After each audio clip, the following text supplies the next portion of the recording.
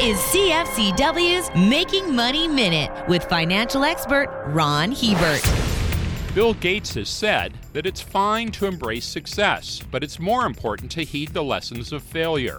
As we reach year-end, it's a worthwhile exercise to sit down with our portfolio and evaluate what went right and what went wrong. If we are to become better investors, we need to do more than gloat over our successes. We often can learn more from our failures, especially if we take the time to analyze what happened. Then use that information to change the way we think in order to reach a better outcome the next time we encounter a similar set of investment challenges. For more information, listen to our Making Money show hosted by Ron Hebert and Gord Whitehead at letsmakemoney.ca or cfcw.com.